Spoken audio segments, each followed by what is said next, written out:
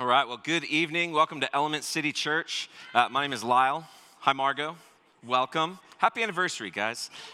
It's a great night to be gathering to worship together. It's kind of a special night for me. I've got a lot of family and friends who are here.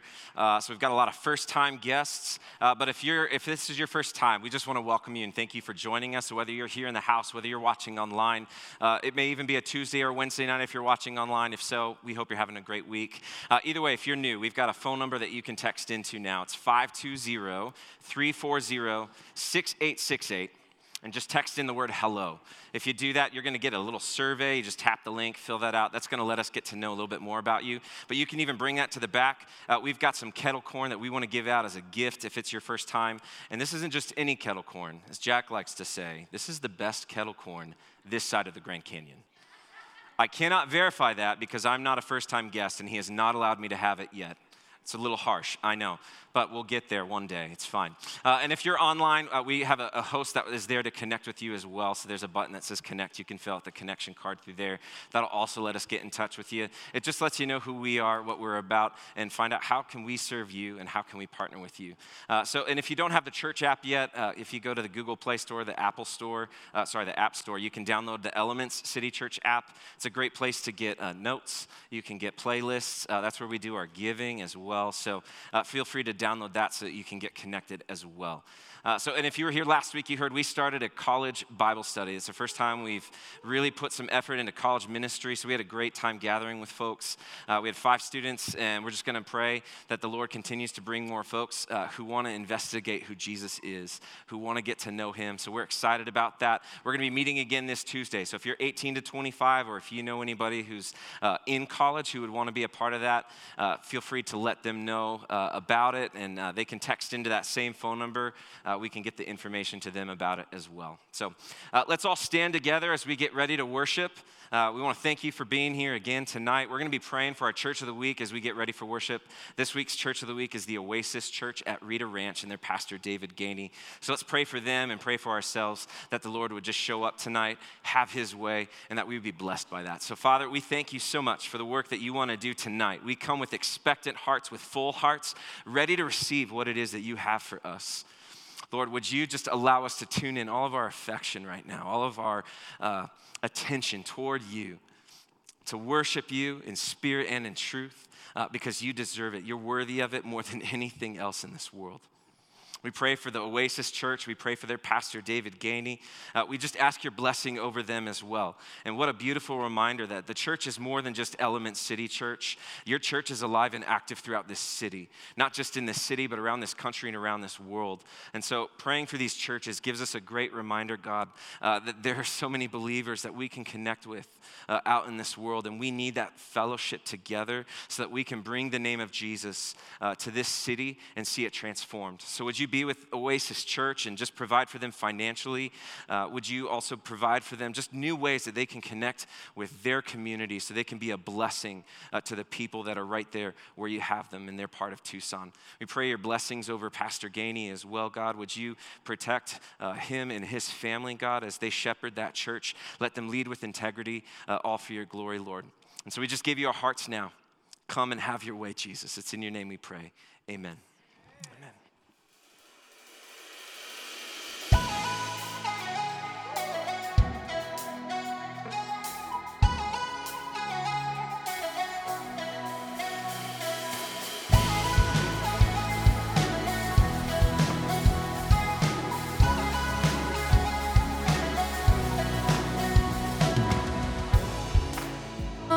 Secrets, tell me everything. Show me how to love you. Show me how to live wherever I go, whatever I lose. All I want is to be with you. I wanna know your heartbeat, heartbeat. Show me how your heart beats, heart beats. The rhythm of your love is for me. I wanna know your heartbeat.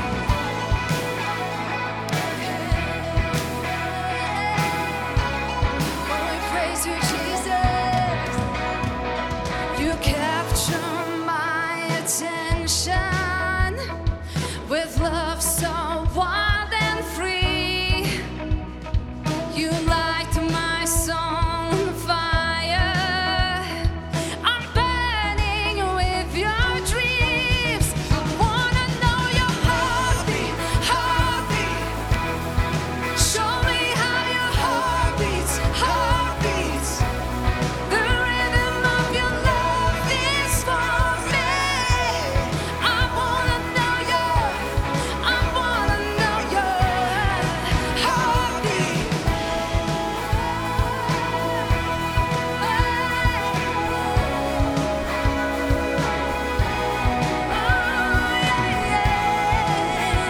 Jesus, we praise you. Wherever I go, whatever I lose, all I want is to be with you.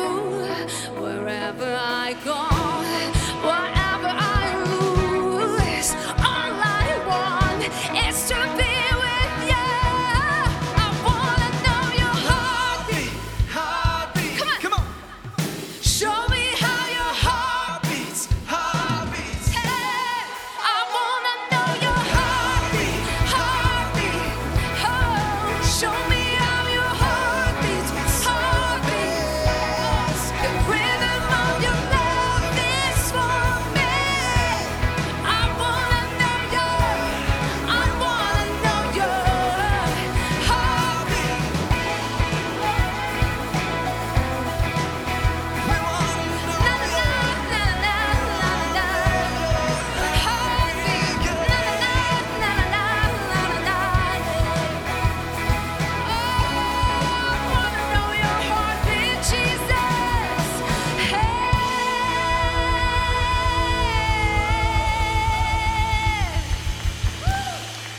Amen.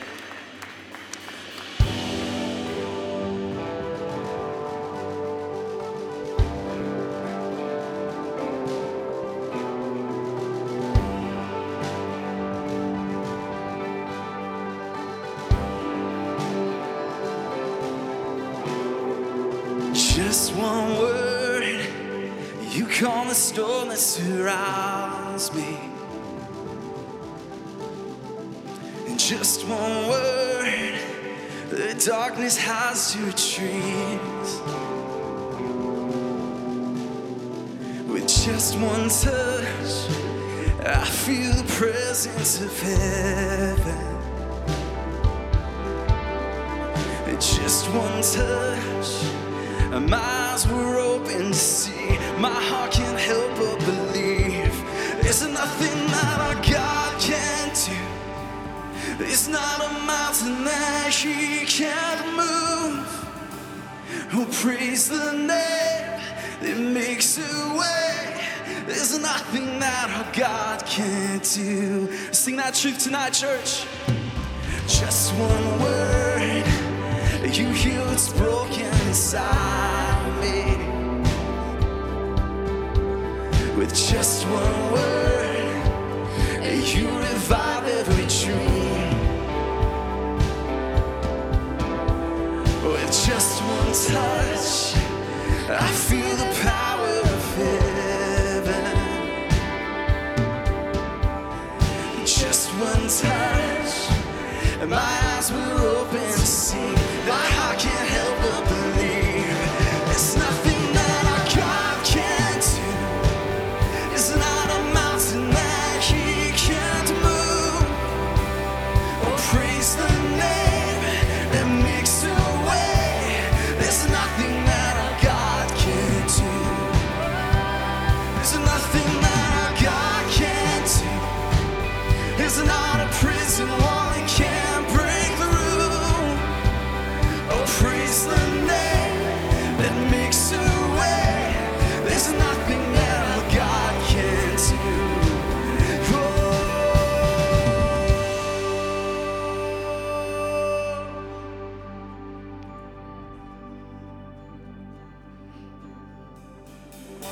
But I will believe for greater things. There's no power like the power of Jesus. Let faith arise let's all agree.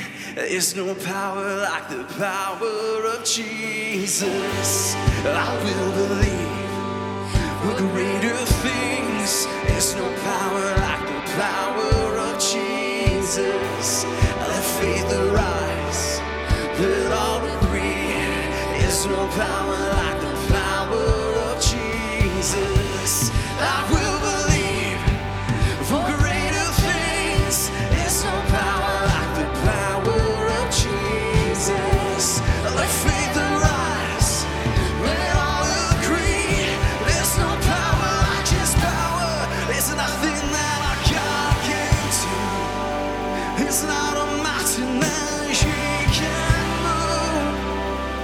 Oh, praise the name, it makes a way. There's nothing that our God can do. Come on. There's nothing that our God can do. It's not a prison wall He can't break through. Amen. Oh, praise the name that makes a way. There's nothing that our God can do. Whoa, whoa,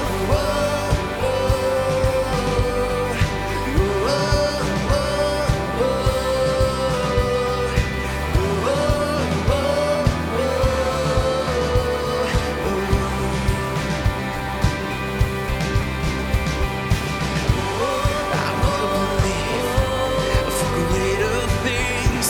There's no power like the power of Jesus. So let faith arise, let all agree.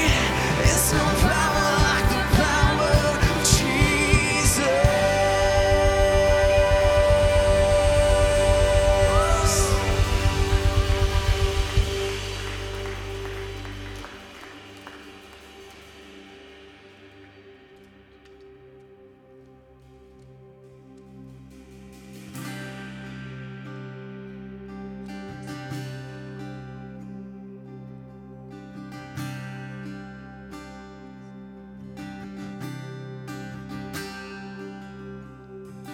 In the quiet, in the stillness, I know that you are God. In the secret of your presence, I know that I am restored. When you call, I won't refuse.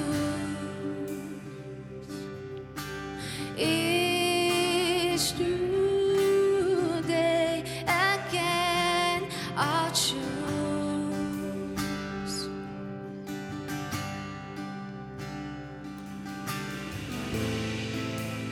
There is no one else for me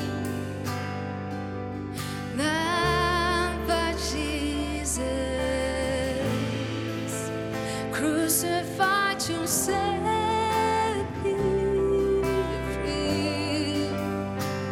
Now I give to bring praise. In the chaos, in confusion, I know you're sovereign still. In the moment of my weakness, you give me grace to do your will. When you call, I won't delay. This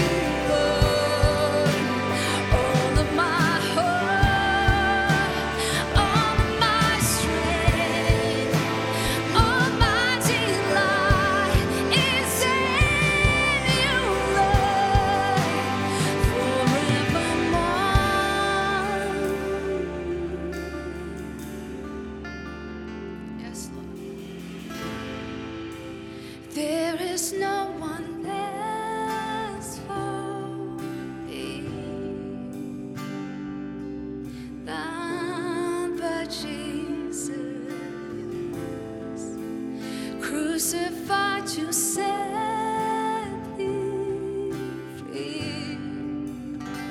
Now I live to bring him praise.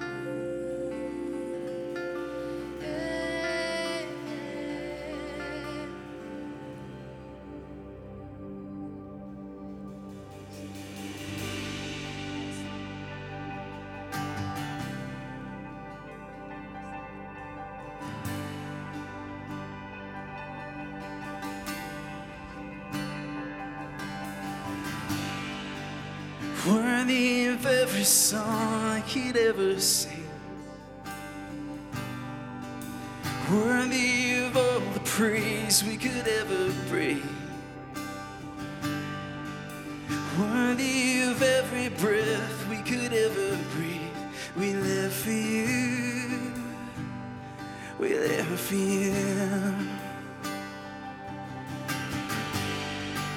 Jesus, the name above every other name. Jesus, the only one who could ever save. Worthy of every breath we could ever breathe. We live for you. We live for you, God. Holy, there is no one. There is none beside you. Open up my eyes in wonder. Show me who you are and fill me with your heart and lead me in your love to those around me.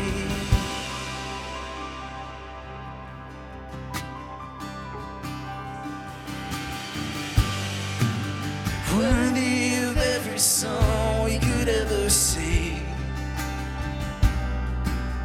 worthy of all the praise we could ever bring, worthy of every breath we could ever breathe. We live for you, we live for you. Jesus, the name above every other name. You are Jesus, the only one who could ever save. Worthy of every breath we could ever breathe. We live for you. We live for you. Sing it out, holy. Holy, there is no one like you. There is none beside you. Open up my eyes in wonder. Show me who you are and fill me with your heart and lead me in your love to those around me. Holy, there is no one like you. There is none beside you. Open up my eyes in wonder. Show me who you are and fill me with your heart and lead me in your love to those around me.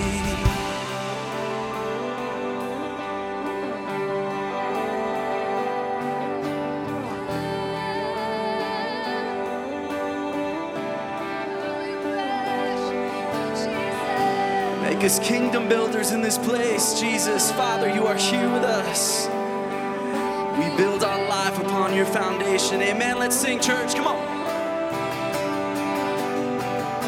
I will build my life upon your love. It is a firm foundation. I will put my trust in you alone, and I will not be shaken.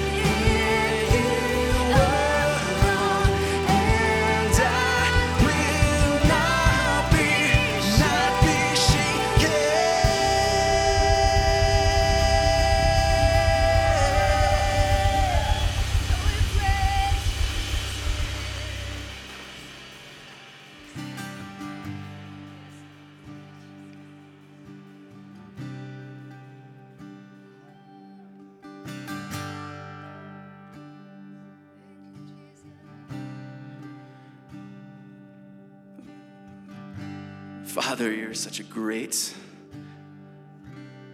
architect. Your designs are flawless and beautiful and wonderfully made. God, I lift up this church.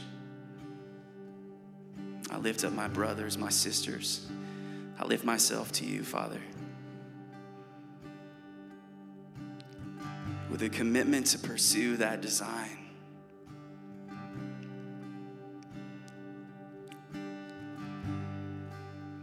To the best ability that I know how. And Father, I know that when I fall, that your grace is sufficient. And as we pursue that design, Father, I pray that collectively the plans would change, this community would change Tucson. You are so worthy of our praise, God. We want to let the world know that. So we humbly come before you tonight, God, in expectation for you to move within us, God. I pray for Pastor Lyle. And yes, I get to be the first one to say that. I think I just stole the show. I pray for him as he comes and shares your words with us, God. So excited about what you're doing in his life, what you're doing in the lives of this church. We look forward to seeing your designs constructed in a grand way. So we love you. We worship you with all we have. Amen. You guys can have a seat.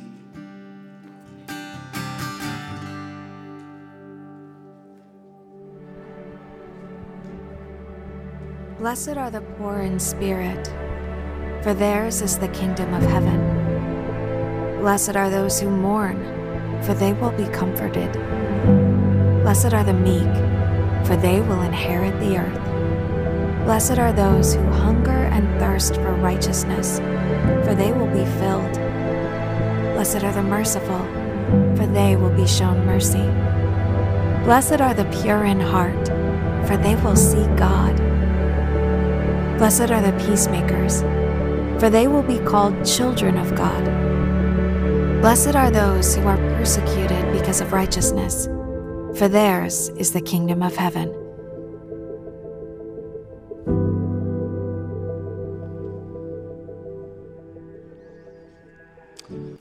Well, welcome again to our service tonight at Elements.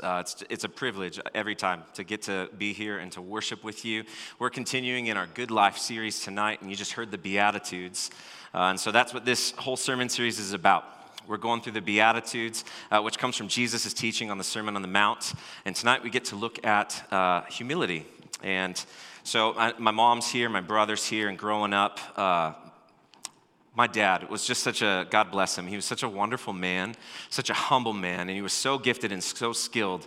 But you know how it is when you're a dad, you kind of want to look cool every now and then, and there's times that you just know that what you did, your kids appreciated, right? So anytime that would happen, my dad used to remind us of a song that Mac Davis wrote back in 1980, and he'd love to quote these words to us. "Oh Lord, it's hard to be humble when you're perfect in every way. I can't wait to look in the mirror because I get better looking each day." Am I right, Mark? "To know me is to love me. I must be a heck of a man." He didn't say heck. "Oh Lord, it's hard to be humble, but I'm doing the best that I can." So my dad used to tell us that song. We'd kind of laugh because that just was totally against my dad's character. But it was always just kind of fun to hear him say that. And maybe if we're being honest, in America, we could probably relate to those words more than we realize, or more than maybe even we would like to. Because this is a country where we take a lot of pride in a lot of things, don't we? We take a lot of pride in being individuals and being an individualistic society. We take a lot of pride in the freedoms that people have fought to provide for us. We take a lot of pride in being able to provide for our families. And the reality is, pride is just something that can shoot an arrow right through the heart of the fruit of the Spirit that's growing within you if it goes unchecked. Also, the irony is not lost on me that on the night of my ordination, Jack, of course, said, hey, I want you to preach this sermon on humility. So at first I was like, is he trying to tell me something? And then we were talking before the service. He was trying to tell me something. Like he just straight up said, it's not that I want to preach this or didn't want to preach this. The reality, the truth of the matter is the type of leader that God wants to use. As funny as it is, the reality is God wants to use humble leaders because those are the types of leaders that he can trust, that he knows that will build his kingdom with integrity. And those are the types of people that we want to be. So if you know me any little bit, you know I'm kind of a nerd. I love to read. I love information. I love just to kind of absorb all that stuff in. It doesn't matter if it's about politics, sports. I was an econ major, so I read about economics. Who reads economics books? This guy. And I've read 2 of them in the last couple months. Like, yeah, I'm kind of a nerd. And so we're going to be in Matthew 5, verse 5 tonight as we look at humility. We're going to jump around to some other passages of Scripture tonight. But I just want to invite you to put your nerd hats on with me for the next couple of minutes here. It's kind of a section I like to call the 5-minute nerd out because context is everything for me. I think it's really important to understand context of what we're reading and what we're seeing in Scripture because that lets us actually understand the intention of the authors when they wrote this. And so if you've got the church app, you can pull up the notes. You can follow along there. If you've got your Bible, we'll be in Matthew 5:5. But before we get there, I just want to give us some background. We've got the series takeaway that's going to show up here. We've talked about this the last couple weeks. The pursuit of the good life, at least the one that this world says to seek, will ultimately let you down. But the pursuit of the God life will lead to real, lasting joy and true blessing. I love this quote from J. Vernon McGee. He said, "It is well for us to note that these are the Beatitudes, not the do-attitudes. They state what the subjects of the kingdom are. They are the type of person described in the Beatitudes." So we've talked about the Beatitudes. It's part of the Sermon on the Mount. That's what's starting here in Matthew chapter 5. And the thing to keep in mind about the book of Matthew was that it was written with a Jewish audience in mind. So everything that you're reading in the book of Matthew, it's because Matthew wants his readers, especially those who are Jewish, to understand that this Jesus that I follow, this Christ is the Messiah. He's the chosen one that God foretold would come to save his people. And so to start out this chapter, Jesus takes a seat. He sits down to teach on a hillside. And that's actually an important detail because anytime a rabbi was about to give important information to his followers, he would sit down to teach. So this is a moment where Jesus is saying, yeah, I'm the good teacher. And this message, Jesus gave a lot of messages to a lot of crowds. But if a rabbi sat to teach, more often than not, he was teaching his disciples, just his followers. So when Jesus sits down, he's signifying, this is for my disciples. This is for those who follow after me. And that's good news for us today because that means these words are still poignant for us, that we can still learn something from them because this message is still for us to receive in today's age. So we've got a little bit of background there. If you know about the Beatitudes, every single one of these phrases starts with the word blessed. So blessed are those who. So in the Greek, this word blessing, it's makarios. Look to your neighbor, say makarios. Makarios, that's right. So you learned some Greek tonight. How exciting is that? So we can translate that as blessed. You'll hear it translated as happy sometimes. But even still, you could take it farther than that and say it's happier. This word makarios, there's actually a sense of envy that's kind of there. So it's not just that you'll be happy, it's that you will be so happy that others will look at you and they might be just a little envious of you because of the happiness that you have. So this blessed, it's a loaded word. So keeping that in mind, let's read Matthew 5:5. It's going to be up on the screen, and we can actually read this together. It says, "Blessed are the humble, for they will inherit the earth." Simple verse tonight. We can exegete this easily. We can talk about what each thing means. But again, these are the be attitudes, not the do attitudes. So we're going to look at some other passages to try to help us get some application. Because how do you just be humble? You can't just be humble, right? Like it's a state of mind, and it takes some work. So it's important to define terms always. So let's talk about what humility is, because maybe your translation says meek. So if you see humble, I like the dictionary definition here for humility. It's a freedom from pride or arrogance. That sounds pretty good. A freedom from pride or arrogance. So those who show humility, they have no pride. They have no arrogance in them. But the biblical definition takes it a little bit farther than that because it's a recognition that God is the great I am. And if God is the great I am, that means that I'm the lowly I'm not. Again, maybe your translation says the word meek. So this idea of meekness, it's power that's under control.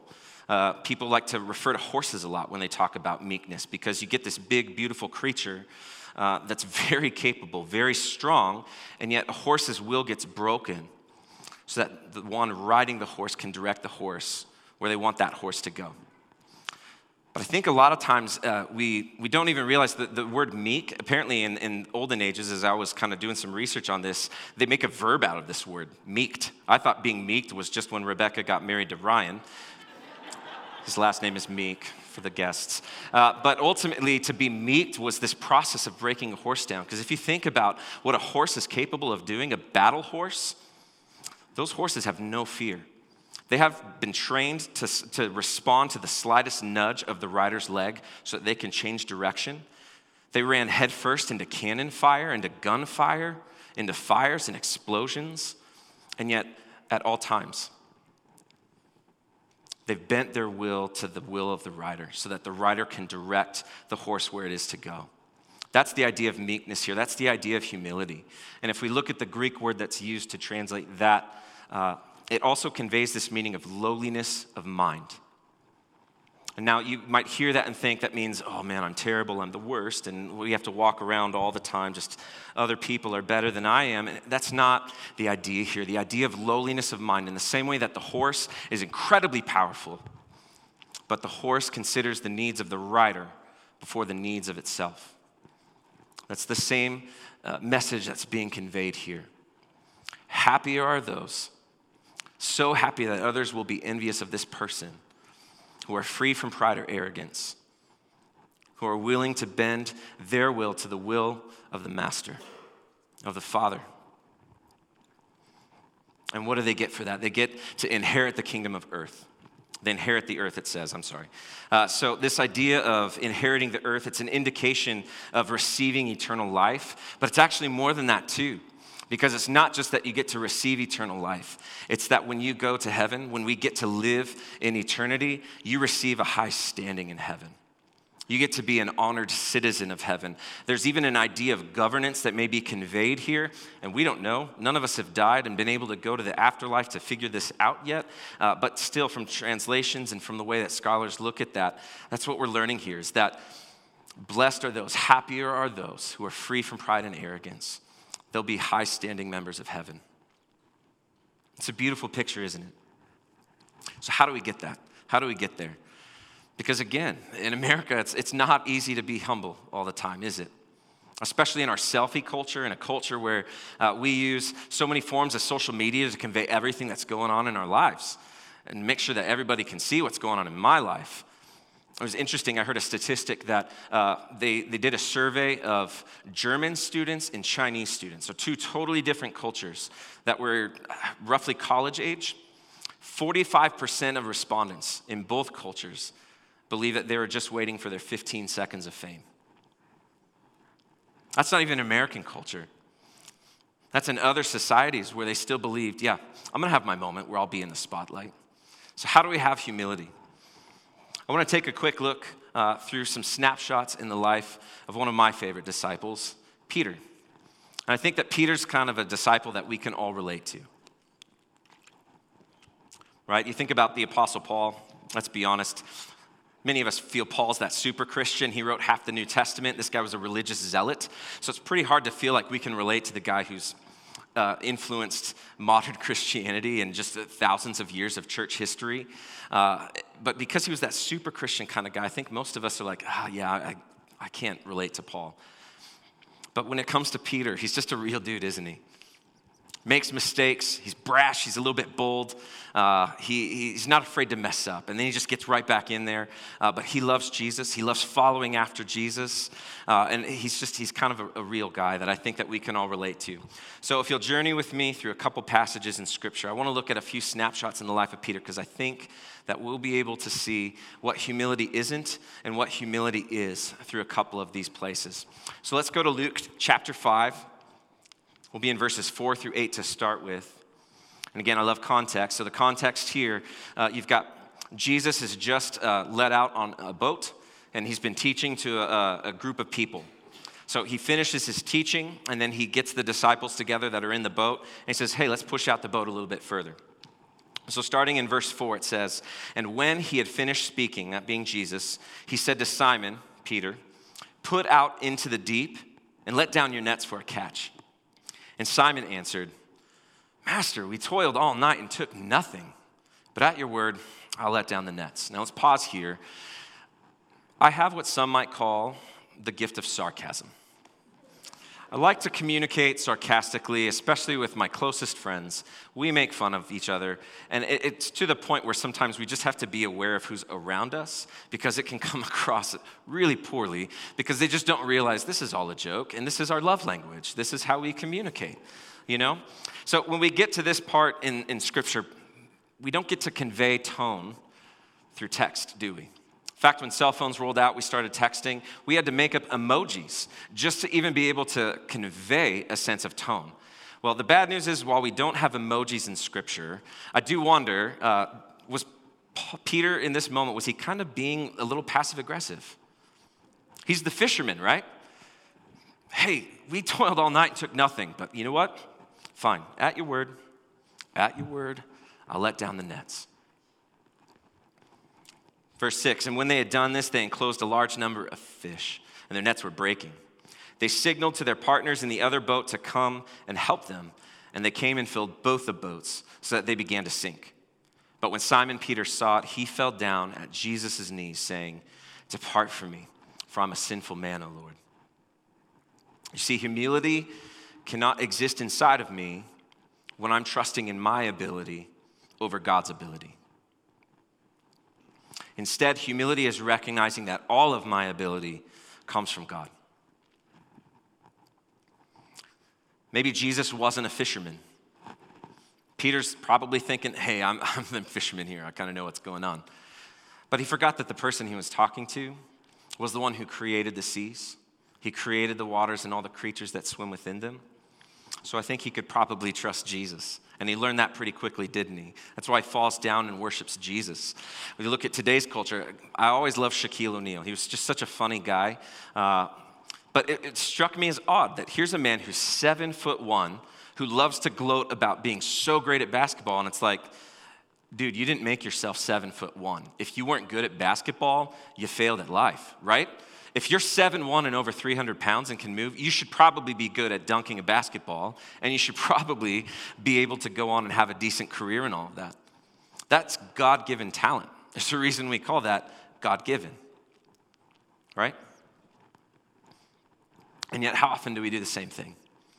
Well, God, I'm pretty good at an accountant here, or at accounting, so I'm going to keep the books, and we do so many things without the Lord. Maybe you're good at running a business. Maybe you're really good at soccer. Maybe you're really good at photography, whatever it may be. All of us, if we want to grow in humility, we would do really well to remember that those gifts came from the Lord so that we could use them for his kingdom, for the blessing of the kingdom, so that we can show people who Jesus is through our lives and through the way that we live them.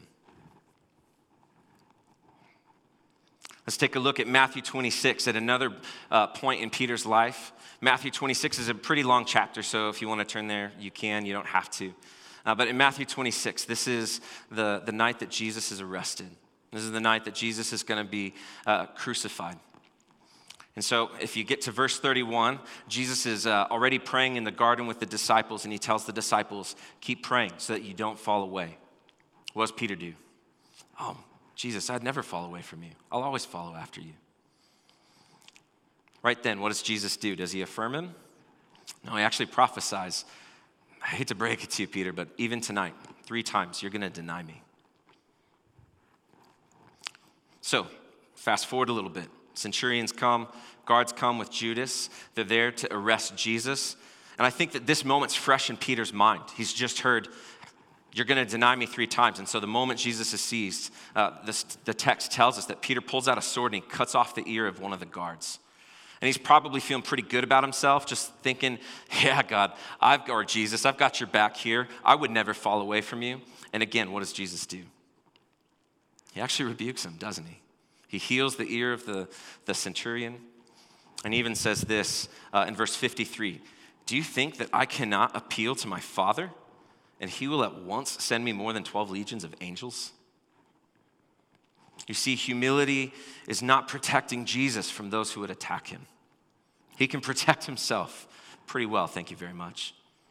Humility is not enacting what you believe is the will of God in your own timing. However, humility is submitting to the sovereignty of God. It comes when we recognize that God has a plan, and he's in charge of executing that plan, and he's going to do a great job of making sure it happens.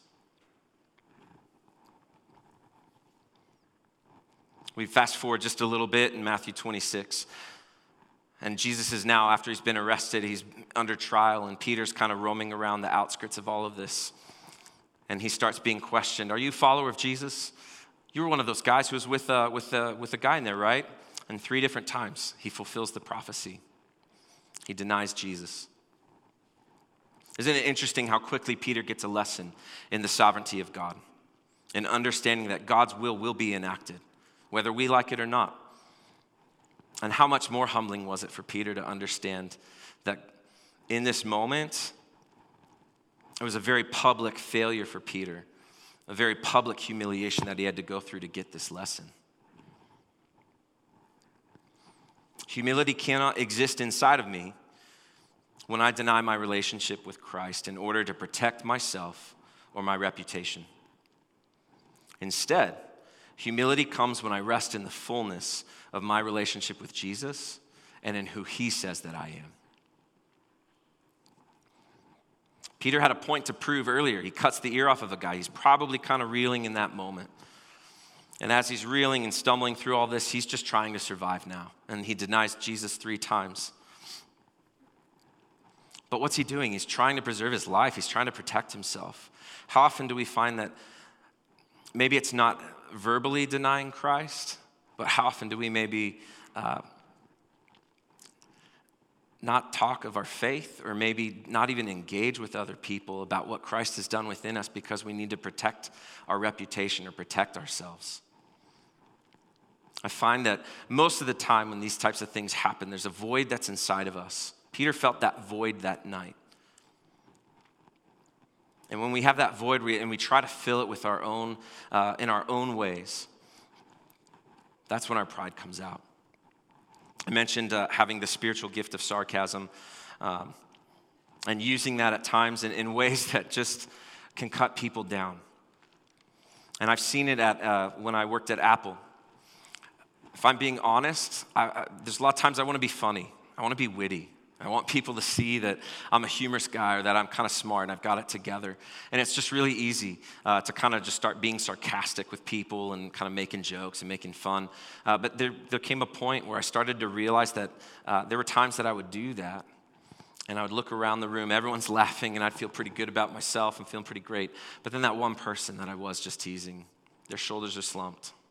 And they just kind of slowly make their way out of the room. And it really convicted me that I'm literally doing the exact opposite thing that I'm meant to be doing as a follower of Jesus.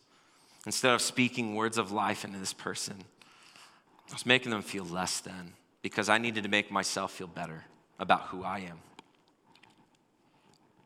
When I'm walking in humility, I no longer need to tear others down to build myself up. Instead, I see that I'm fully loved, and because I have all that I need in my relationship with God, it enables me to love others the way that I was always meant to, even those who are hard to love. A couple days after Jesus is crucified, the disciples have scattered at this point. And so let's go to John 21. We're going to be in verses 4 through 7 and 15 through, I think, 17 in John 21. But Jesus has been crucified. He's now resurrected. The disciples have gone out. They're fishing. They're fishing out on a boat. And so it says in verse 4, just as day was breaking, Jesus stood on the shore. Yet the disciples did not know that it was Jesus. And Jesus said to them, children, do you have any fish? They answered him, no. And he said to them, cast the net on the right side of the boat, and you will find some. So they cast it, and now they were not able to haul it in because of the quantity of fish. That disciple whom Jesus loved, this is the disciple John, therefore said to Peter, "It is the Lord." And when Simon Peter heard that it was the Lord, he put on his outer garment, for he was stripped for work, and he threw himself into the sea. So here's Peter. He goes full Forrest Gump in this moment. You remember that scene? It's hey, Lieutenant Dan, right? He's just so excited to see his friend. He just dives right off the boat. This is Peter. He's so excited to see his Lord that he dumps right into the water, swims up to Jesus to go see him. In verse 15, Jesus is now cooking the disciples breakfast. He's making them fish, some of the fish that they just caught. He's cutting it up, and he's got a question that he asks Peter, and he asks Peter the question 3 times. He says, "Peter, do you love me?" How fascinating that. Fast forward, cut back just a couple days. This same Peter 3 times denies Jesus. Here he is in this moment. 3 times, Jesus gives him a moment of redemption, doesn't he? 3 chances to reaffirm his love for his Savior. Peter, do you love me?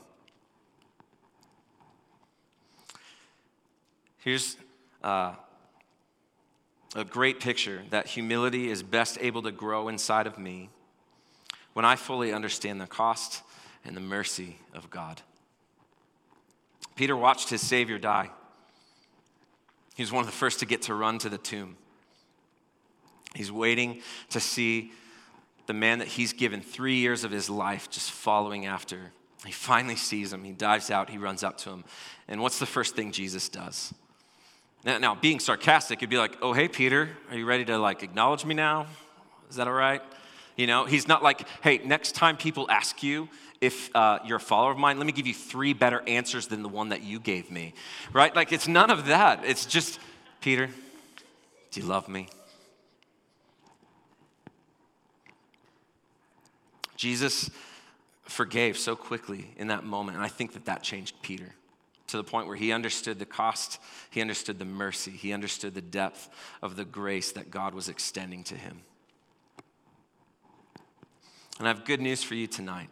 That same grace is being extended to all of us as well. It doesn't matter how many times we blow it like Peter did. We can still receive that grace. And as we continue to grow in that, we're going to find that this humility is growing within inside of us. You think about Peter, what he goes on to do. He becomes the leader of the early church. Peter's the one who preaches at Pentecost when 3,000 people come to faith in Christ. Peter's also the one who receives the revelation of this sheet comes down from heaven. There's all these animals. And he's told, "Hey, pick up a knife, kill, eat." And he's like, "Whoa, I'm a good Jew. I can't eat all those things." And God says, "Don't call unclean what I've made." Can I get an amen that we can now eat some bacon because of that? Amen. Not that turkey bacon. That's fake bacon. We don't want that. We want the real stuff.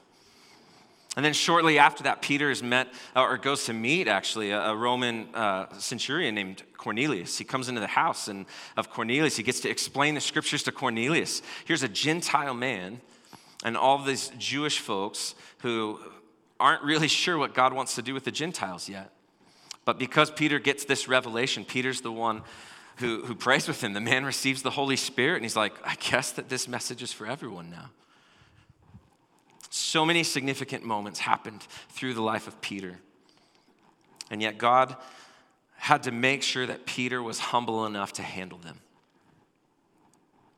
He had to break through Peter's pride in order to prepare him for this role that he wanted him to play, to know that he could trust him to play it. He was meek. And you look at the way that Peter's story unfolds, I kind of wonder if that's similar to the way that our lives go. That we get this revelation of God. We have this moment where we finally see the beauty, the glory of him. We understand the grace that Jesus has extended to us, and we're ready to pray. We receive it, and there's just a joy that comes from that. And so we run hard after him, and then life happens. And then we blow it, just like Peter. But God extends that grace. We see the grace, we get back on the path, and then we blow it again. It's a constant thing.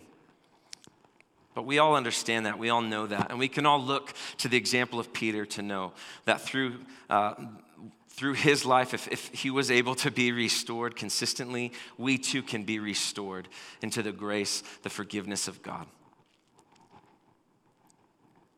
I love this quote from Dr. Derwin Gray. He wrote the book that we've been using for this sermon series that has kind of laid out what we're talking about. And he said this. He said, "We often think humility is timidity, shyness, or weakness. But the humility God imparts to us takes root in the soil of our souls. And as we water and fertilize it by faith, courage and conviction begin to grow in us. We become stronger because our confidence is in God, not ourselves. Instead of having self-confidence, we have Godfidence." In all of this, Peter was learning to grow in his Godfidence. How can we learn to grow in our Godfidence as well? How can we learn to not just rest in our own ability, but to recognize that that ability comes from the Lord? How can we learn to not cut corners so that we can accomplish our own version of God's will, but allow God's will to play out in the timing that He's set forth for it? How can we make sure that we're no longer acting to save our reputation or who we are, but instead live the type of free life where we can love anyone and everyone because we already know that we're complete and made whole in Christ? You can't talk about humility without looking at Philippians chapter 2, verses 3 through 6. And so I want to look at this passage kind of as we start to wrap up tonight. This is a very famous text in Scripture, and Paul wrote this to the Philippian people. He says this in verse 3, "Do nothing from selfish ambition or conceit, but in humility count others more significant than yourselves. Let each of you look not only to his own standards or interests, but also to the interests of others. Have this mind among yourselves, which is yours in Christ Jesus, who though he was in the form of God, did not count equality with God a thing to be grasped." Here's the million-dollar question tonight. How are you trying to grasp for equality with God? We have this example of Jesus, who was able to set his will aside. He set everything down. He could only do the things that the Father wanted him to do. And he was so obedient, even to the point of death. It says death on a cross, one of the most humiliating ways to die. And yet he didn't ever seek that equality with God. He didn't grasp at it. He didn't reach for it. But how do we do that? How are we trying to bend God's will to fit our version of what we think it should be? Where are we cutting corners in our life? Sacrificing a little bit of integrity every single time that we do that because we need to accomplish what we think God wants us to do. How do we cut others down? How do we cut them aside or push them aside because we're trying to get ahead in life? Because we need to reach the pinnacle or whatever it is that we want to do. How is it that we're maybe missing out on time with our family because we feel like we have to provide a certain standard of living for our family? And as a result, we're not there to be the people that we need to be, to give the time that we need to give to those who need it. Maybe for you, it looks different. I don't know what that is. But that's the question tonight. If we want to grow in humility, we have to understand, how are we not going to continually grasp to make ourselves equal with God?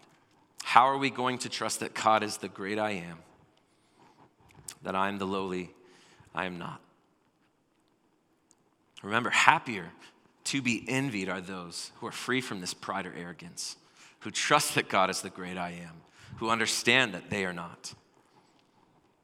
For they're going to be high-standing citizens of heaven. The last couple of weeks, we've kind of changed up how we've ended our services. We've invited you to take your phones out. So I'm just going to ask you tonight, go ahead and take your phone out. This is the one time you're allowed to use your phone in church, and the preacher guy's going to be watching you do it, and there's no judgment because we're asking you to do that. But go ahead and open your phone and pull up a note. Words don't always want to come out. Pull up a note, a blank note, because I want to leave some time for reflection tonight. And we've been doing this intentionally because what we find and what we've learned is adult learners learn best when they take a moment to reflect on the things that they've experienced, whether it's positive, whether it's negative, when we think back of what went well, or maybe what didn't go as well as we wanted it to go, we can kind of make note of what do we want to do differently, or how can we do that better next time, or what do I need to keep doing because the result was so good that I should do that every time that I can. Ultimately, what we want to do is try to reprogram our brains so that when a moment comes, we can respond appropriately to that. When it comes to this idea of humility, again, these are the be attitudes, not the do attitudes. How can we change who we are? The only way we can do that is by helping ourselves react, not just act, but react the way that God wants us to. And so think back about Peter. He learned his abilities didn't come from himself. They were given to him by God. He learned he can trust God as sovereign, that God will enact his will in his own timing. He learned that he could safely rest in the fullness of his relationship with Christ, that it would free him to love others and serve others with no need to protect his reputation. He learned that humility could fully grow in him once he understood the mercy of Jesus. So we're going to invite the band back up, but take a few moments. It's going to be kind of quiet in here for the next couple of minutes, and that's okay. I want you to process and just think back. Where have you shown humility in your life? Maybe where have you tried to grasp to be like God, to be equal with God? And maybe how can you repent of that? Think through what you can do differently next time a situation arises where you'd be ready to respond a certain way. But think, how can I respond differently to make sure that people see that God, the great I am, is the one doing this, not me? So take a couple of moments to do that. We're going to pray to wrap up in the next couple minutes here as well. And then we're going to end with another song of worship. But God, would you just speak to people now? Would you begin to move and stir in their hearts? Begin to create within us a spirit of repentance for ways that we've sought to be like you, God. And would you just show us now ways that we can start to grow in humility the way that you desire we would.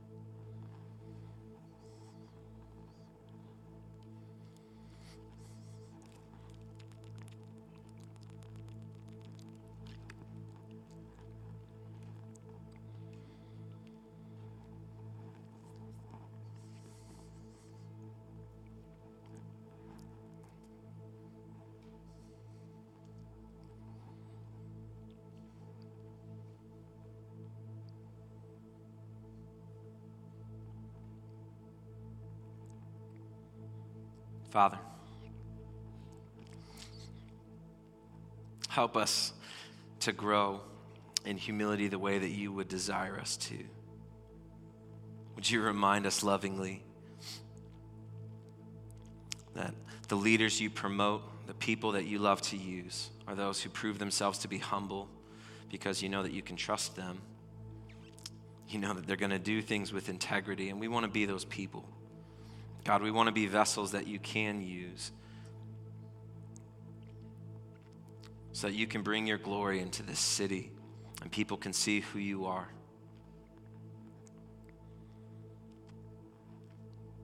God, I thank you for the reminder that for those of us who relate a little too well with Peter, who feel like maybe we've just blown it time and time again. Thank you that your word tells us that you were not just humble enough to not consider trying to make yourself to grasp at accomplishing the Father's will in your own timing. You were content to do the will of the Father the way the Father wanted you to do it. And you emptied yourself. You took the form of a servant. You were humbled in the likeness of men. And your word says, being found in human form, he humbled himself by becoming obedient to the point of death, even death on a cross. But not only did you die, you rose again from the dead, and you purchased our freedom. That this debt of sin that hung over us, this fear of failure, this weight that comes from blowing it, God, you purchased that forgiveness for us so that you could restore the relationship with you we were always meant to have. For those who are here tonight, God, who have been grasping at wanting to be like you, who've tried to play God in their own lives, I pray that tonight would be a night that they could just lay that down. That maybe they'd feel tired enough to realize that it doesn't work. This isn't a life that's going to be fulfilling. And so would you speak to those, and I don't know who this is for, but would you speak to those who need to stop trying to be like you, to stop trying to do the things only you can do, Lord? And will we just receive that restoration, that relationship that you want us to have? If you're here tonight and you've never put your hope and your faith or your trust in Jesus, I just want you to know the same grace that he extended to Peter, he's extending to you tonight. And if you want to know more about that, if you want to explore this Jesus, if you want to give your life to him and just say, God, you take control. I'm tired of trying to do it on my own. We'd love to pray with you and meet you in the back at the table at the 10-minute party there. And so we're going to continue with a time of worship. But God, would you continue to move in this time, continue to speak to us. Do a work in all of our hearts that we need done tonight. It's in Jesus' name we pray.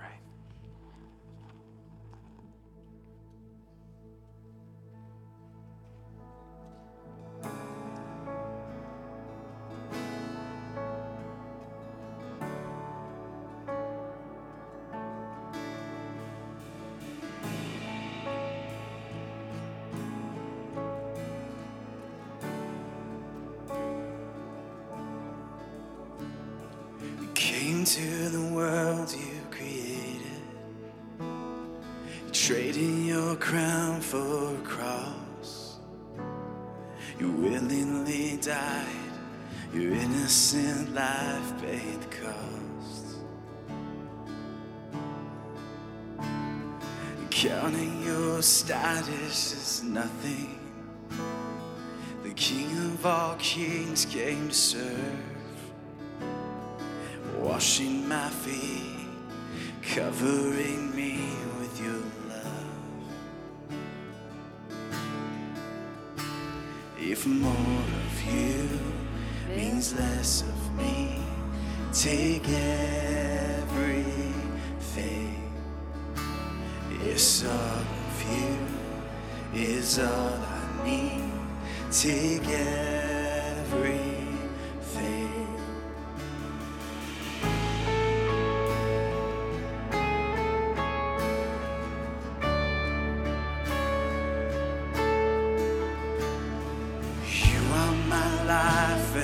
Treasure, the one that I can't live without.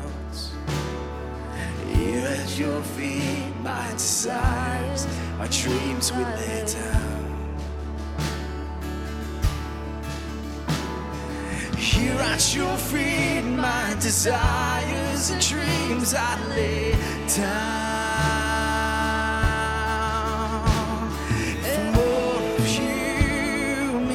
Of me, take everything. It's all of you, is all I need. Take everything. If more of you means less of me, take everything. It's all of you. All I need, take everything. Oh Lord, change me like only you can. Here with my heart in your hands, Father, I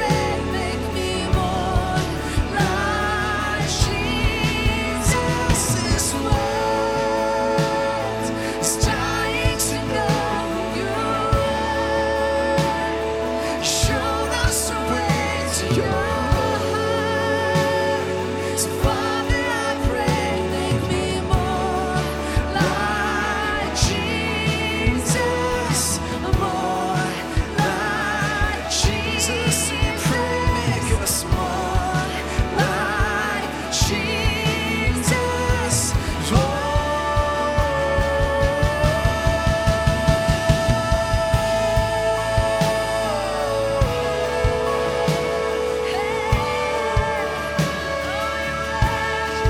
Father, we pray, Father, I pray, make us more like Jesus.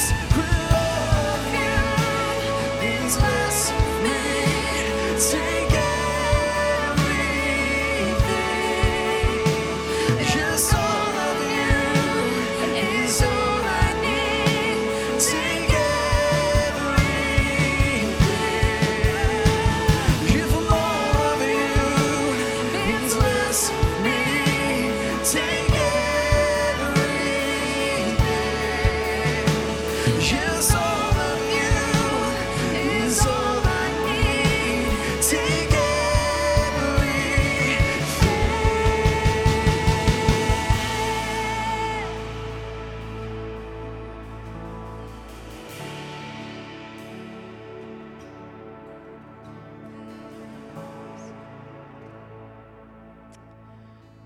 More of you, less of me. Maybe at the end of the day, that's humility. Of getting to a place of realizing, God, you're really big, I'm really little. Help me to always keep that perspective.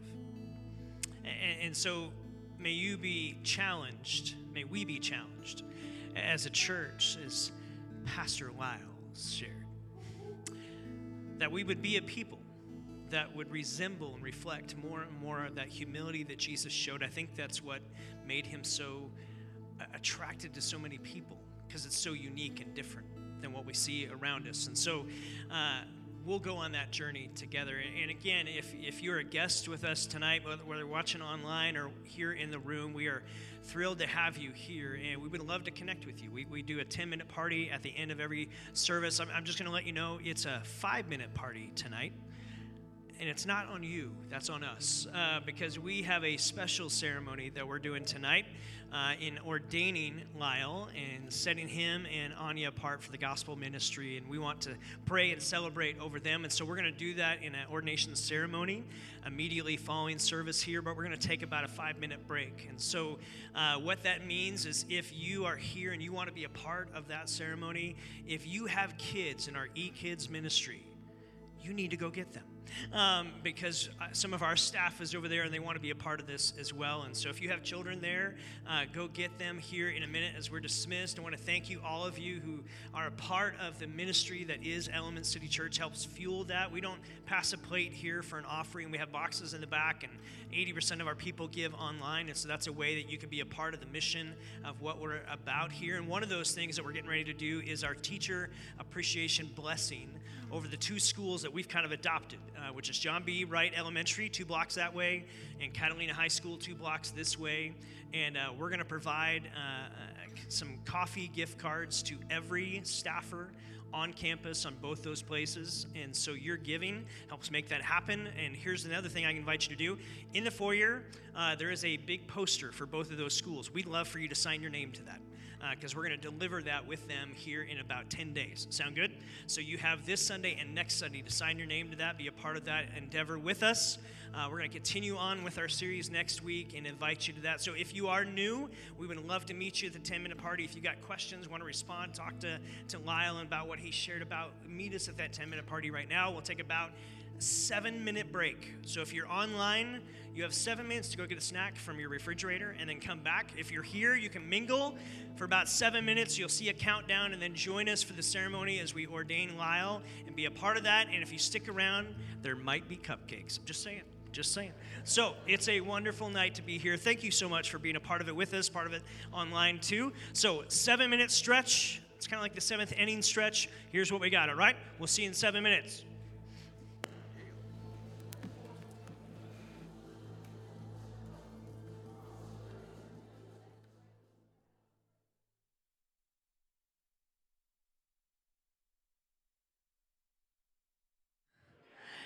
If you are praying over Pastor Lyle, I invite you up here. If you're out in the lobby, you are welcome to come back into this. We've got some of our elders here. We've got some dear friends and mentors of Lyle and a part of this ceremony. And so as you're making your way in, here's why we're gathering tonight to do this. Because we love God, and He's kind of commissioned people throughout history. As the creator of the heavens and the earth, you're part of a tradition that goes back to the very beginning. And that's a pretty sweet thing. And so we're celebrating and affirming you, Lyle, and affirming your wife also, Anya. That the call and ministry is rich, it's deep, it's part of your heritage, it's part of the roots of who you are, and that God's been active in your life, and this is just that next step in that. And so as we talk about commissioning and talking about ordination, that's really what it is. So all of us as followers of Jesus, we are to live as sent ones, active agents for God and for His good in the world. Like, we're all in that journey. But there is specific calling that comes to say, hey, to be a leader in God's movement called the church, we're commissioning or ordaining. And so you see examples of commissioning and ordination, kind of this commissioning to the gospel ministry throughout the scripture. In Deuteronomy 31, it's the Lord who commissions Joshua and says, be strong and courageous, for you will bring the Israelites into the land that swore to them, and I will be with you. It's God saying, I'm with you, and I'm sending you.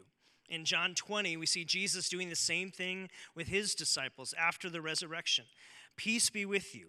Having said this, He showed them His hands and side. The disciples rejoiced, said, peace be with you. As the Father has sent me, I also send you. All through the book of Acts, in the beginning, early part of the church story of the church, is the commissioning of so many different groups of people, from the Apostle Paul and Barnabas to Timothy, all throughout. In fact, in Timothy, Paul writes, and he says, listen, if anyone aspires to be an overseer, he desires a noble work. And so just as I know I have felt people praying over me as they commission me, we want you to feel that and that blessing. And so tonight we set aside Lyle Thompson and ordain him as a pastor in the gospel ministry. We want to seek God's favor and blessing over you and Anya both. And I'm going to let you introduce some very significant people that have been a part of that journey for you throughout the years. So why don't you introduce? Yeah, it's just a huge honor and privilege to have all these men and women who are back here. A lot of you know Dan Hartman. Dan's led worship quite a bit over the years. Dan is now the worship pastor at Life Point Church, which is up on the northwest side of town. Is that cutting in and out? It is. Sweet. I don't know if it's intended. Anyway, so Jordan is next to Dan. Jordan and I met at a Christian camp, youth camp, and we developed a bond over Manchester United and a love for all things Red Devils. Glory, glory, Man United. He's also the leader of a ministry up in Phoenix called Real Talk, and they do ministry in high schools and with students. So he's starting a business as well called Reframe Youth, where they're putting together material. And just this guy, I love him. I love what he is all about, and he's been a great friend. Amy, you know Jack's wife. Ryan, he is a part of the board. Ryan has been part of Elements for a long time as well. And then we've got Kevin, who's also one of our elders. Sorry, he's part of the elders board. There we go, getting it right. So you know them. This is my cousin Phil. Phil's a pastor at Rincon Mountain Presbyterian Church here in town. And man, just I love you guys. They're my only family in town, and I see them like once every 2 years, and it's tragic. But when you're in ministry, that's just the reality, is your weekends are full, and so it is kind of hard to make those connections. But Glenn, hopefully you all remember Glenn. Glenn chaired our board for a long time.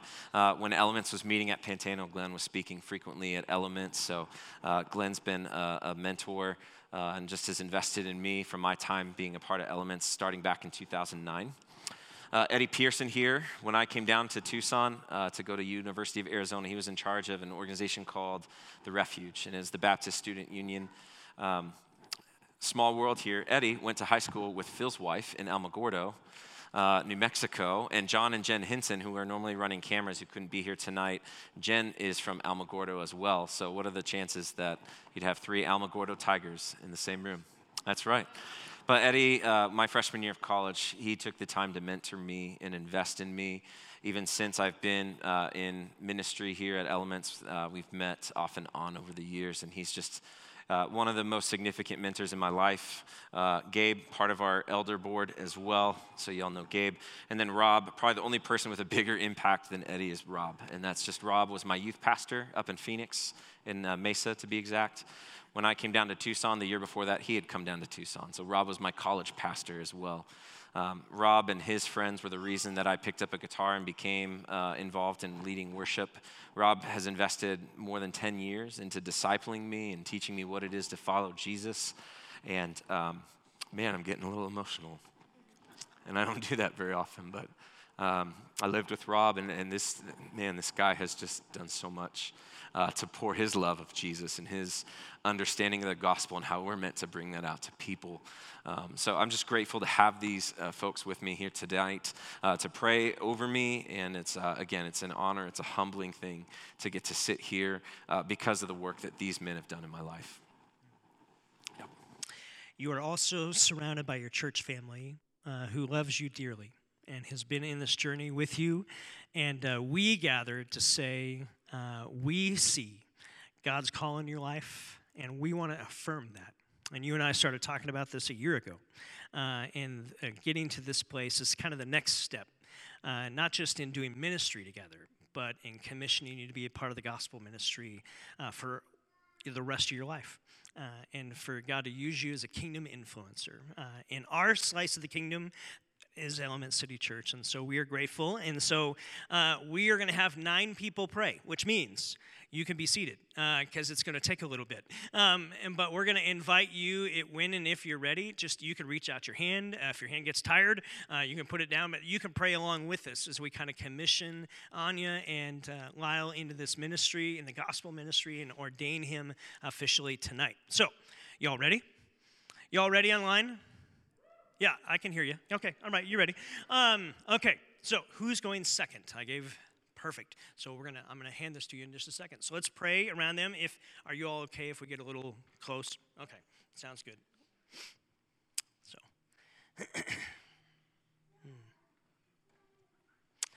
Almighty God, creator of the heavens and the earth, in every age you have called men and women to lead your people. And you have called Lyle into this special ministry in your movement called the church.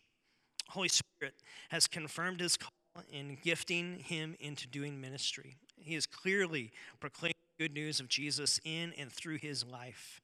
And we gather today to simply recognize what you have already done and to add our support and blessing through our prayers with the laying on of hands as we ordain Lyle together today into the ministry of the gospel officially. Would you give him power to proclaim the good news of Christ always? And may he lead your people in worship of you. Give him grace to be a pastor who shares your love and models your heart. May he be a teacher who speaks your truth so folks may know you and may know more about you. May he be a minister who reveals your presence to all he encounters. Would you be with his wife, Anya, and protect their marriage and grow her gifting? May you continue to leverage them together for the good and your good in this world. She continued to receive your blessing and expanding favor. And we thank you for Lyle, his placement among this church body of believers. We thank you for the calling upon his life that he's been so faithful to live out. Would you fill him afresh with your spirit, provide him with the gifts needed so that he may faithfully fulfill the ministry which you have called him. Guide his thoughts, guard his emotions, inspire his words. Keep Lyle forever anchored in your grace. Strengthen his calling to this body and love for this people. We promise to pray for him and to follow his example. And now as he receives our blessing on behalf of your church, would you make him a faithful pastor, a patient teacher, an encouraging under-shepherd, a dear friend, a wise counselor, so he serves your people well. Strengthen him, your church, grow your kingdom, and advance your name, and may be glorified for years ahead.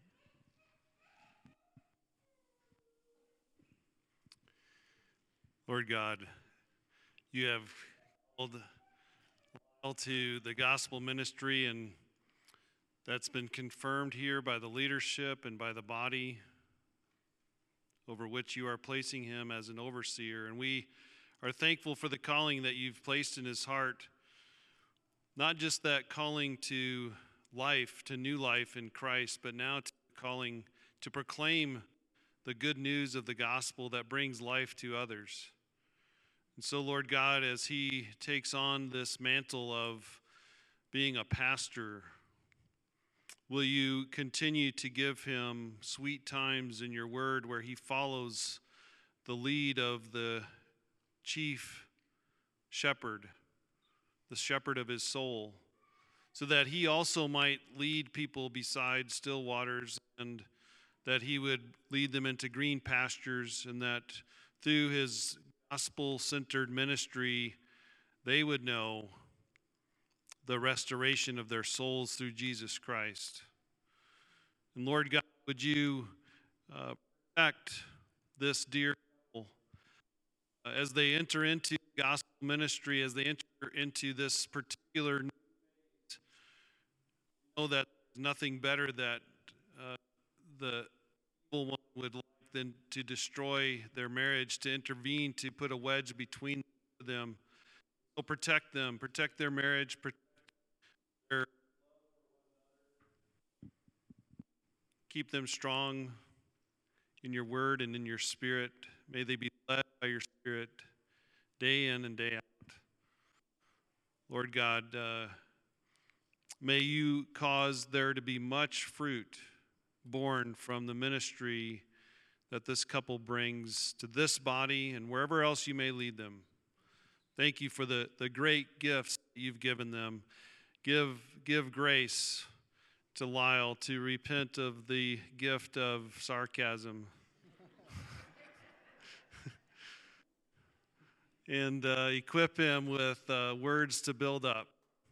Lord, him, we love Anya. We thank you for them and what you're doing in them and through them. In the name of Jesus.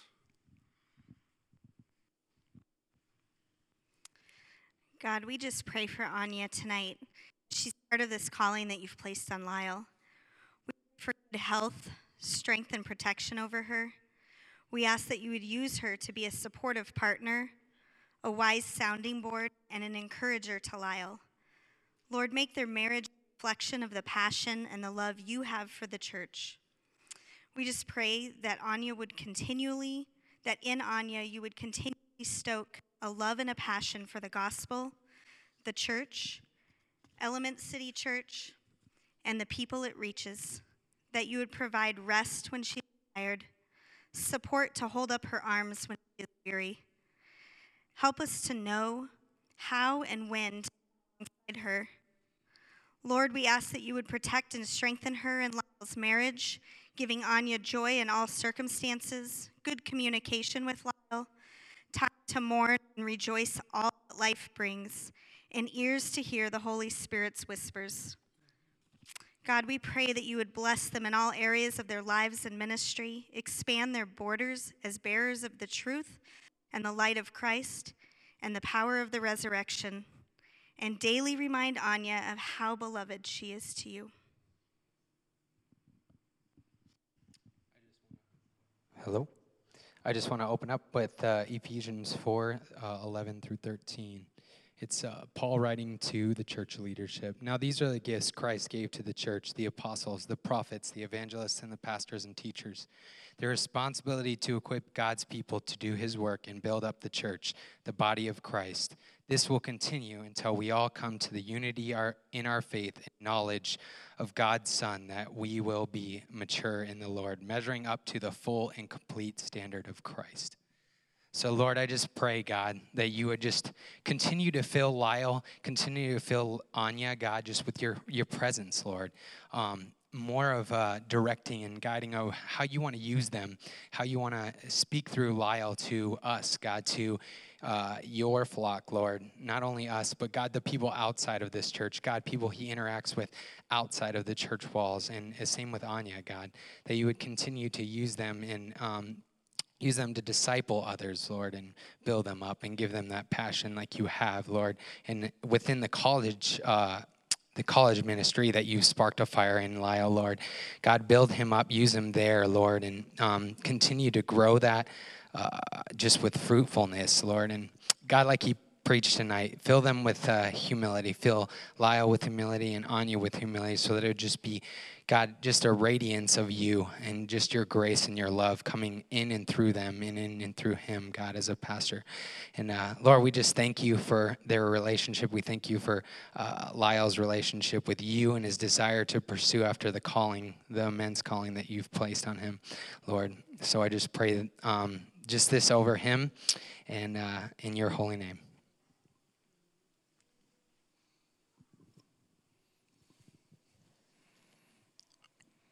Father, I thank you that you are present with us right now in this moment, that you have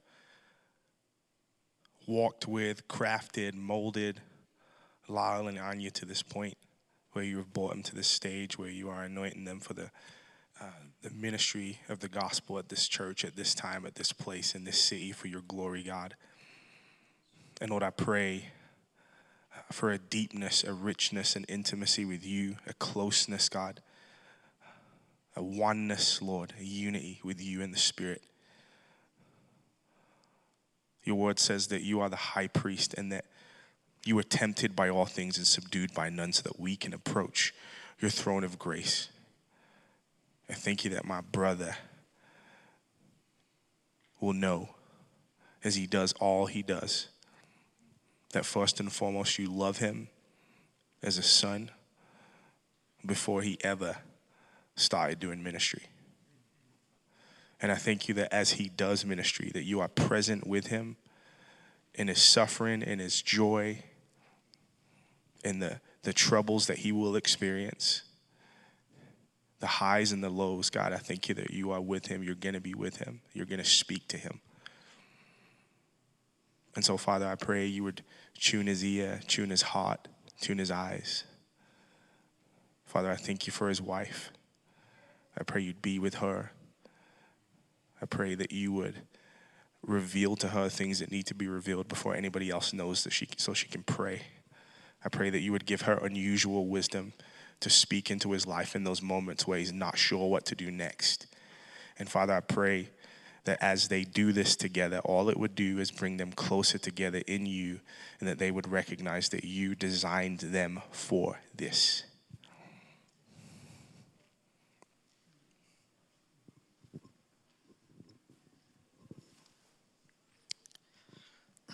Heavenly Father, I thank you for Lyle and for Anya.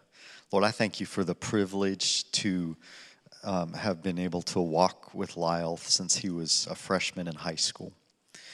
Thank you, Father, to be able to see through the journey of his life, to have no doubt, Lord, as I think of the scripture in Philippians 1:6, that you who begun a good work in us are faithful to complete it in the end. God, that Lyle would know that through these seasons of life, through the bright, joyful celebrations of fruitfulness in ministry and victories, and through the dark and trying times of trials, Lord God, that you are working your perfect will and you're bringing about your perfect purpose in their lives and through their ministry. And I think of your word in Ephesians 2:10, Lord God, that we are your workmanship created in Christ Jesus to do good works, which you prepared beforehand that we should walk in them. That Lyle and Anya both would have no doubt that you have set the course before them. And Father, that you have set your purpose before them, that they can walk boldly by faith in your service and for your glory. And Lord God, I think too of a great definition of calling to ministry by Dr. Jeff Orch, that it's a profound impression from you. I pray for that profound impression in Lyle as a pastor and Anya as a pastor's wife.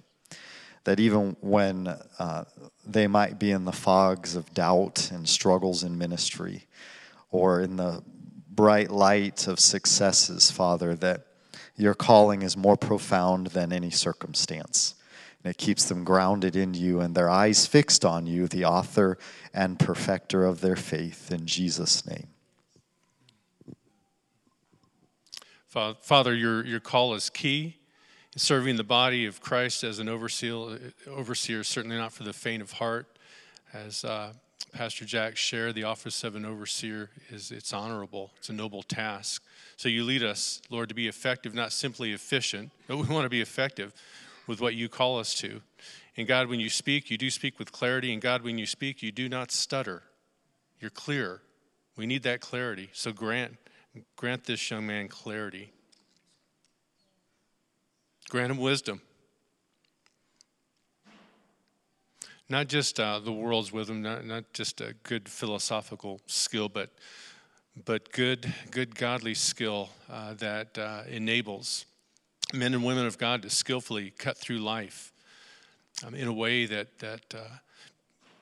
stays between the boundaries of your righteousness and your justice, to achieve goals that please you in a wise way.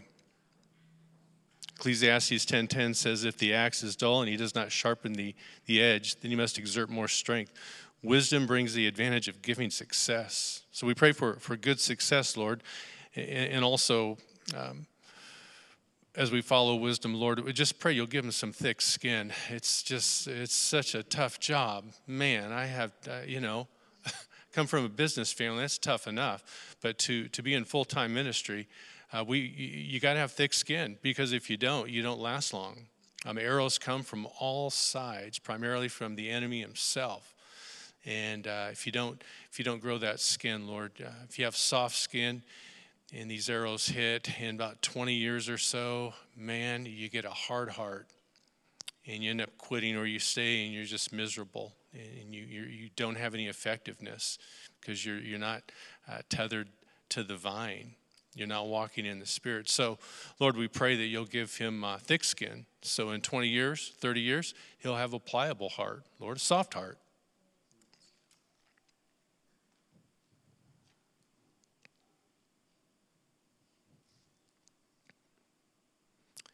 Father, Proverbs 27:17 says, as iron sharpens iron, so a friend sharpens the countenance of another. One man sharpens the countenance of another. So I pray, God, you would grant him accountability. People of accountability, at least 3, that would be good. Jesus had 3. Give him that inner group of 3 where they can ask tough questions. We all need that. Men and women need that. So just pray you would grant him that. Oh God, it's just tragic to hear about people that fall in a powerful way, even really smart people like Ravi Zacharias, Lord. So just pray that you would grant him the accountability that he will need to make it for the long haul. And also, Lord, I would ask that you would grant this couple a grace pace for life, for ministry. Jesus certainly got away consistently to a quiet place where he would pray and be alone, and people were freaked out and they'd look for him all over. What are you doing? Well, I'm getting alone with the Father, because we need that time alone. So just pray you would allow him to keep that grace pace and to be a man of prayer. Lord, Psalm 5:3 says, in the morning, O Lord, you hear my voice. In the morning, I lay my request before you and wait in expectation. God, whether you're morning, mid-morning, afternoon, or evening, Lord, help him to find that place of prayer. And not only that, but Psalm 119:164 says, 7 times a day I praise you because of your righteous judgments. So help him to just pause during the day and just praise you and to let that joy ooze. It's good. And oh God, one thing we're not going to do once we're on the other side in the kingdom of heaven with you is we're not going to be witnessing anymore. There's no need to share the gospel, although the gospel is eternal. We know that. So the time is now. Just pray you would allow him to keep that forward lean outside the 4 walls into the field, Lord of harvest. In a key way will be to have that faithful presence, as I actually heard Pastor Jack share here tonight, faithful presence in the school system, which is awesome. Lord, we pray that as Elements navigates their community, Lord, that people would know that there's not just a building here, but there's a live body here. There's a body of God-fearing men and women that Lyle and Anya get to be a part of, and they get to lead. Lord, that they would have a faithful presence in this community. These things we pray in the name of Jesus.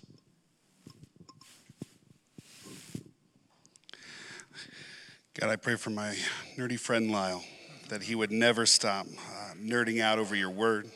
God, that he would never stop discovering new ways to love you more, to serve you more, to impact your kingdom more. God, would you give him patience?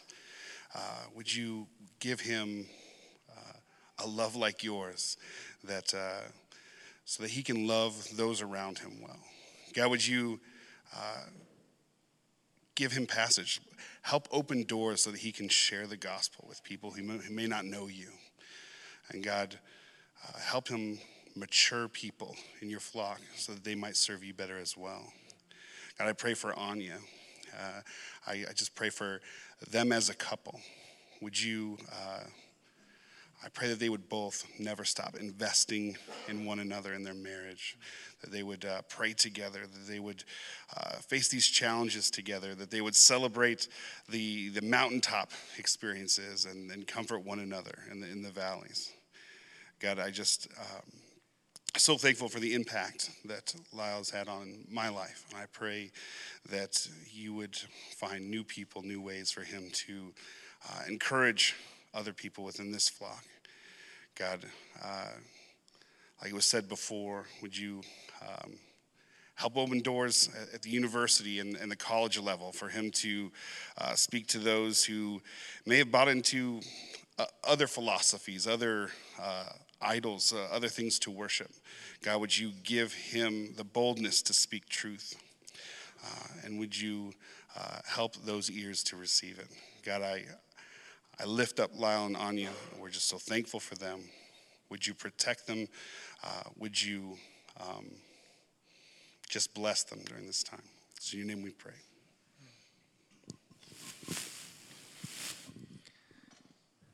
God, we collectively give you thanks for Lyle, that you brought him to faith, that you've built in him a character, that it continues to grow to be like Jesus. The gifts and the skills that you've given him to minister to others, God, for that we give you thanks. He's a gift to your church. And God, I ask three things. I pray, God, that Lyle will abide in you, because you've told us that apart from you, we can do nothing. We can be nothing. And so, God, I just pray that your Holy Spirit will keep drawing Lyle back to your heart. And God, I pray that he and Anya will stay in complete unity, in a oneness that no one or nothing can ever interfere with. That you would protect that marriage, that together they may be able to serve you and your people. And God, finally, I ask that you would just put on Lyle and Anya's heart that which is already there, but it would grow deeper and deeper and stronger, that desire to disciple people from all nations, to bring them to faith, to seek after the lost, and then to help them to know you and experience you and to follow you well. God, I pray that your Spirit will guide them and protect them all the years of the ministry that you have before them. And that, God, you would use them to expand and strengthen your kingdom.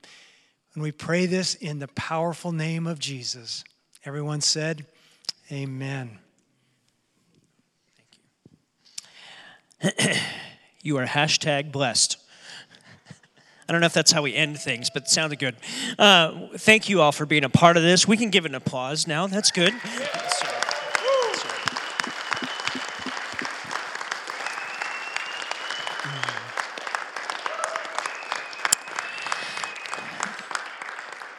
Thank you to all of you joining us online as well. Unfortunately, you are online and you don't get cupcakes. Sorry. But I bet you have something in your fridge, so help yourself. For those of you here, we're kind of being dismissed. This is the end of service and the end of this ceremony of ordination for Lyle. For those of you up here, right over here in the envelope, we have an ordination certificate, and I'd love for you to sign down both sides as we just seek to bless them and confirm this moment. And for those of you out there, you are dismissed to cupcakes. We'll see you back next Sunday at 5 o'clock, same time. We love you guys.